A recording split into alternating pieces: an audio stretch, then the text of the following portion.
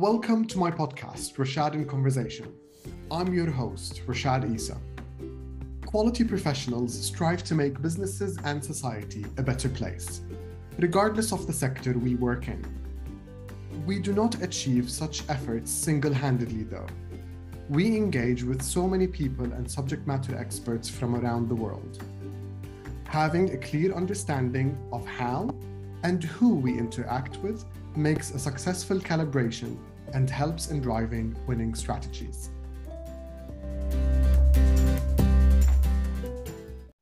Today, I'm joined by Kevin Newey. Kevin is the driving force behind cutting-edge innovation as the chair of the Greater Peterborough and Cambridge branch of the Chartered Quality Institute, the CQI.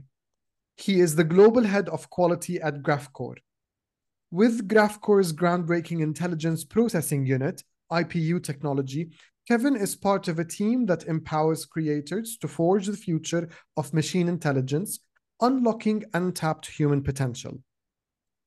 With a remarkable 25-year journey through the realms of high-tech, software, semiconductors, biotech, and pharmaceuticals, Kevin is a go-to expert in business transformation, governance, and assurance. I am delighted to have him join me in this conversation. Hi, Kevin. Hi, Rashad. How are you doing? Yeah, very good. Thank you. Very good. Enjoying the lovely, sunny, kind of autumn weather. Yeah, it's really good. It's always a joy when the sun is shining and it's not wet. Yeah, absolutely. I can deal with cold weather, but dryness always wins. It Yeah, always wins. for sure. Kevin, thank you very much for making the time to join the podcast. I've given an introduction, but the listeners will always benefit from hearing it from you. So why don't you tell us about your journey? How did you get to where you are today, please? Yeah, sure. So, I went to university doing biomedical science and ended up working in pharma and biotech, which is interesting because as a quality professional, it kind of gives you kind of one view on systems thinking already, because the biological sciences lends that way.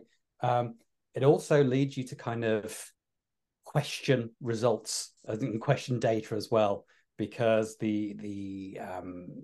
what you see is there's a lot of noise in the systems, basically, in biological sciences. So it leads to question that. And as part of my career journey there, I did some Lean and Six Sigma training and really enjoyed it, actually. And the Lean focus really drives how I think about quality even to this day. That the customer focus and focus on value being a really key part of my driver, as we'll find during this conversation. I have no doubt there. Yeah. So with that kind of little taster of quality, I moved into high-tech manufacturing and silicon and software industry. And although it's a completely different sector, actually there's a lot of similarities, because you're still at the cutting edge of innovation, high technology. There's a lot of ambiguity in what you're doing. The pace of change is huge. So as a quality professional, you're having to balance that kind of delivery and how you produce quality output for your customers with actually getting things done at a really rapid pace. So finding that balance for me in that constantly changing environment is really, I mean, that's what gets me out of bed in the morning, really. It's absolutely inspiring. And also you're working with people that are experts in their field. I am never, ever the smartest person in the room by a long way. So there's just so much to learn to just really even keep pace with what you're doing. And I like that you've mentioned the skill set you've earned. It's, with science, you start with system thinkings, and then really it doesn't change in any environment, especially if you're working in high tech, because I like that you've used the word ambiguity. Because really it applies to any project, any environment. So you need to work with the unknown. And how do you get there with the help of other experts, other professionals providing their insights.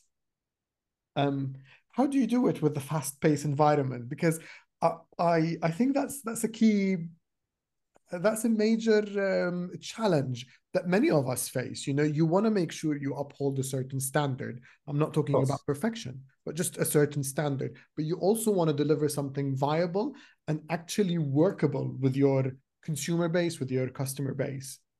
For sure, for sure. So there's a concept in software development called minimum viable product, MVP, and sometimes it's called the kind of minimum lovable product, and which I love actually. It's much better phrase.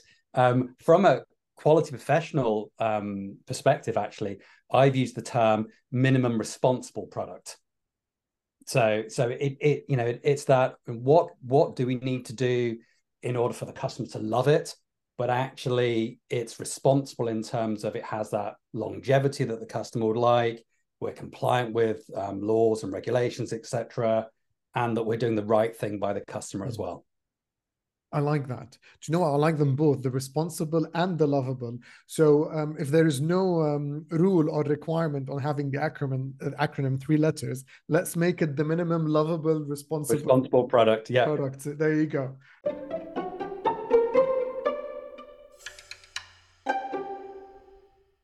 Fantastic. Well, thank you very much, Kevin. So with all of this experience that you have, if I ask you to share one success story that you think other professionals could benefit from, what would that story be? Yeah, sure. So again, I'm going to talk about kind of that relentless focus on the customer value, really, because it's just absolutely what drives me. So an example from my past is, we were looking at a software product, and it would take months to actually do a release. So our releases were every few weeks, and it would take at least a month to do a release. So you're working on multiple different releases concurrently, which cause you all sorts of change control issues. So the request from the business was, how can we bring this release cycle down so that we can actually keep our release process within our normal sprint release cycle there. And the tool that I chose to use actually on talking with the business was quality function deployment. And actually the tool that was used is less important than the process that you go through to do it. Mm-hmm. But really they were looking for something that would be quite rigorous, and we were able to have some sort of kind of data and scoring around it, so that we could gather everyone's information and have some sort of framework to make that discussion. Because the team really wanted to make the change, but they were concerned about. They were telling me things like, they thought they should be doing this as part of the release process, or the quality team told them that they can't do it, or legal told them that they have to do a certain thing. And we were trying to challenge those assumptions and weigh up the different pros and cons and why you're doing certain things. So one thing that they did was the test release, the output from the tests on the release process were being taken from the piece of software that outputted it, and then made into a more human readable format. And that took several days of engineering time to do. And then that was packaged up and shipped out to the customer as part of the release. No one cared about that information whatsoever. We had to have record keeping to prove that we'd done it. Should you have a challenge on it, or should, for good engineering reasons, we want to go back and check what happened. But the customer did not need to see the full detail of our test release. So for something as silly as that, we were able to save multiple engineering days on that. And the cost went down to like a quarter of the cost for release. Wow. And managed to halve the release time as well. So it was a great project, working with legal, the customer facing teams, with the engineering teams as well. So it was a full cross-functional thing, and there were lots of quick, really easy, simple, quick wins, like that piece of customer documentation. But there were other spin-off things that took a little bit longer to implement, but were responsible for making such big savings. I mean, to get to a saving of that substance, that substantial saving, that's not easy. But what I like what you said is challenging all of the different assumptions, which sometimes is driven by a misunderstanding of what the requirements are as well. So to be able to bring that to the table and say, well, why are we doing it? Who wants it? Who needs it? Is it required by law? And sometimes it doesn't have to be required by law to be done if it's the right thing. But once you know that, then you can cater the output of that process to better need the operation and the end-to-end process rather than have it a rigorous step. Absolutely. So for sure, the integration test that we were doing, we wanted to do it because it was the right thing to do. You can't just release it without doing an integration test. But we didn't need to send the customer a prettified picture of what we were doing. They weren't interested in how we did it. They just wanted to know it worked. Correct. Yes. I always say when I work with software developers, in most of the projects, is could you just give me the list of the features that you tested as part of the sprint? Only in certain occasions, I have a specific requirement of what the test report should include to accommodate requirements that are regulation or legal. But in general, all I want to know is that the feature you developed, you've tested, and the test worked. That is fine. Just give me the green light, and life is good.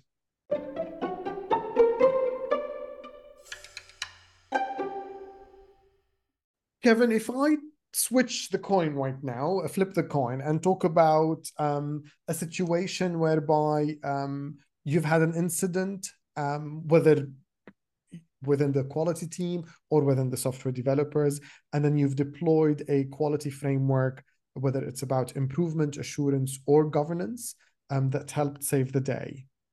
What would that be? Okay, yeah. Good question. So we were shipping to some customers in Asia, and they were doing some internal quality acceptance tests, and they spotted a rattle, which it shouldn't rattle, and opened up the box, and it was caused by a loose washer.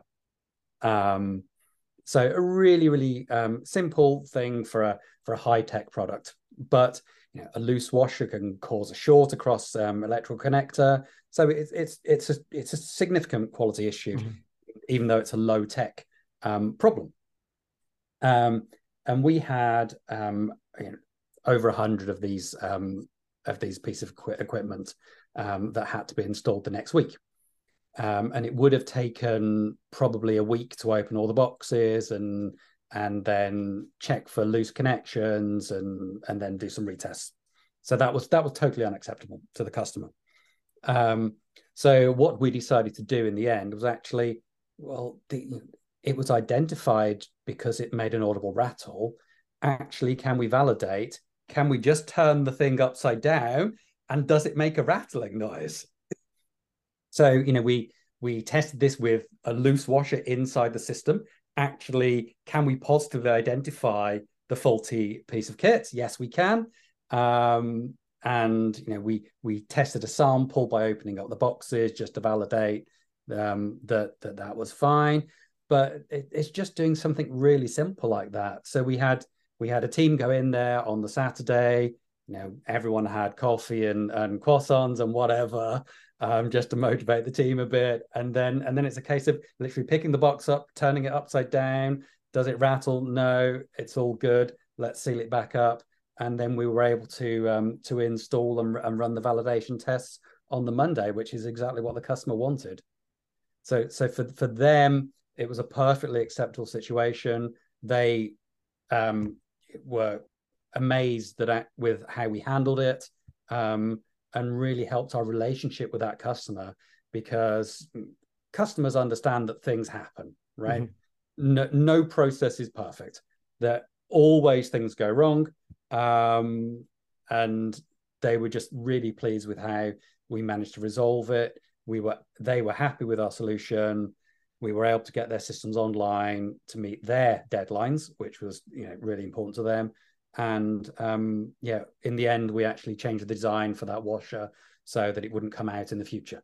But in that instant, we were able to fix it. So a really good kind of corrective and preventive action there, doing something really simple, but proving it works. What I heard you say is really few points that are, if I can sort of break them apart. The first thing is understanding what your customer wanted and understanding the importance of the deadline that was in place. So that didn't seem that was lost in sight when there is a problem, which is always essential when you're working on a problem with your clients. The second thing I've heard you say is about the collaboration with the whole team. And I'm just going to pick about something which we've got, as simple as it is, coffee and croissant, but to motivate the team, tells me that the team actually, how much they take pride in what they do, that they were all disappointed that something reached the client that wasn't up to standard. Absolutely. Yeah, definitely disappointed. And the other thing actually that really helps motivate the team is after the event, they were praised within the company, and the report of what happened made itself up to the kind of top management meeting, where we made a big deal of how the team pulled out all the stops to make sure that the customer got their systems installed on time. And this is something not many people forget, but some people do, is everybody within organizations, within teams, actually take pride in what they do. It's not a rarity. It's actually the common grounds.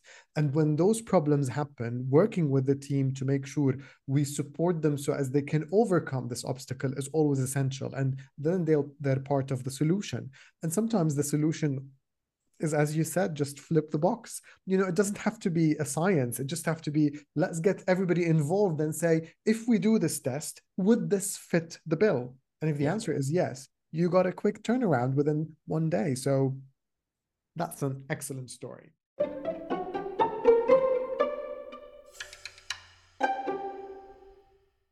There's one thing you mentioned earlier, Kevin, which I'd like to touch on a little bit, because for everybody out there that's trying to use tools, you mentioned about quality function deployment.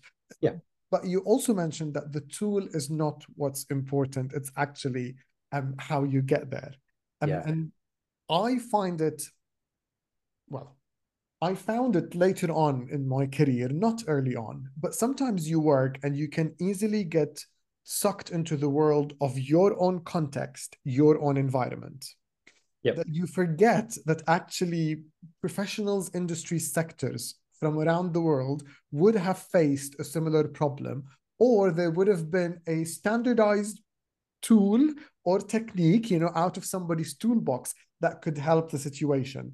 So I always tell quality professionals, go with your gut instinct. If you want to develop something that is only catered to what you need, do it and get to where you want to get. But if you have 5 minutes one day on a Friday morning or on a Friday afternoon, do tap into that research, because if you can find that actual defined pre-tested tool, that will help give more weight to the usage that you're putting in place. Absolutely. And you're totally right that the context really makes a difference. So a lot of the work I do is in that kind of high-paced, ambiguous environment where you may have a lot of data on the process, you may not. It depends on what you're doing, right? So some of the tools that many of the quality professionals listening to this will be familiar with may not necessarily be applicable. So you've got to use much lighter tools in that context. So process mapping versus value stream mapping, for instance. And also, it's worth noting that if you're working with a team in a business and they're less familiar with the tools, if it's taking you 2 hours to explain a tool to them, you care about it, but they probably don't by this stage, right?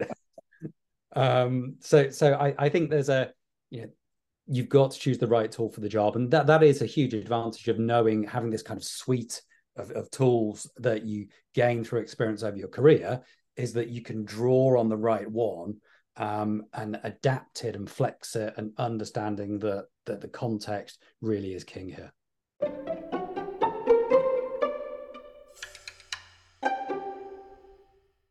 Kevin, somebody like you with your experience and with the sectors that you work in, where do you get your inspiration from?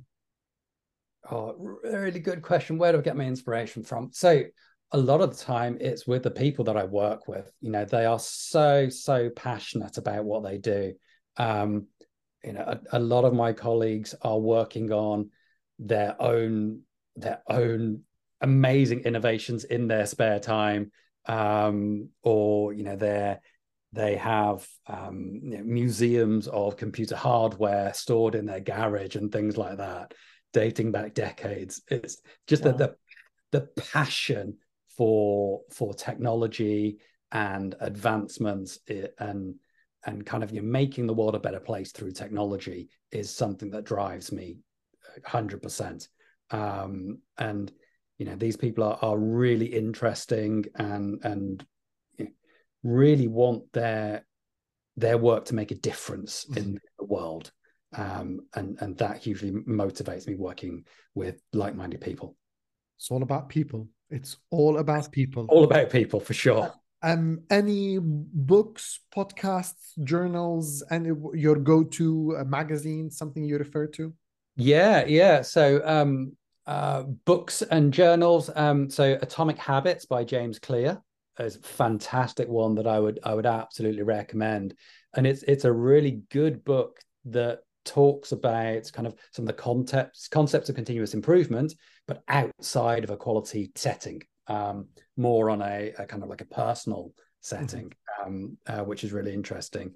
And a book that I read earlier this year that is 4,000 Weeks, Time Management for Mortals by Oliver Burkeman is a fantastic book that kind of challenges how we perceive time. So 4,000 weeks is the average lifespan of a person, which it's, you know, it's not that much time actually. So, you know, it really talks about actually how to make the most of your time, and also to not worry about doing everything, because you can't do everything. No. You just need to make sure you're spending your time how you want to, and make a difference and enjoy it.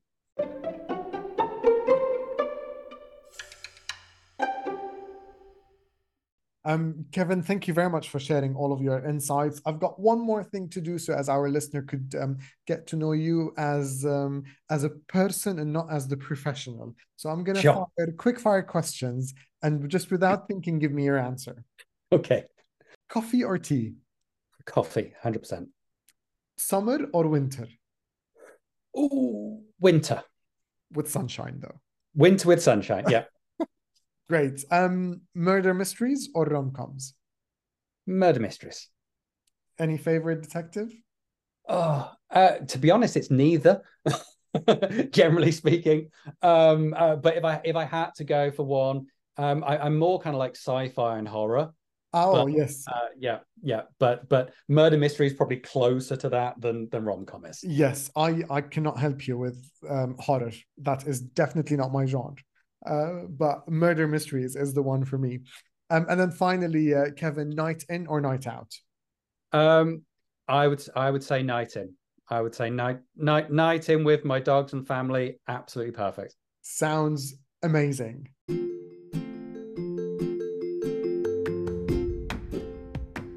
Thank you very much, Kevin, for everything you've shared. I certainly love the minimum lovable product. I will certainly work on deploying all of that. I love the skills that you've shared, working with ambiguity, trying to balance what's required, getting it right, with also the customer's expectation to have something they can work with. All very valuable. You have been listening to Rashad in Conversation with me, your host, Rashad Isa. If you've enjoyed this episode, please hit subscribe, follow, or download as I bring you monthly guests from around the world to share their stories of the quality profession.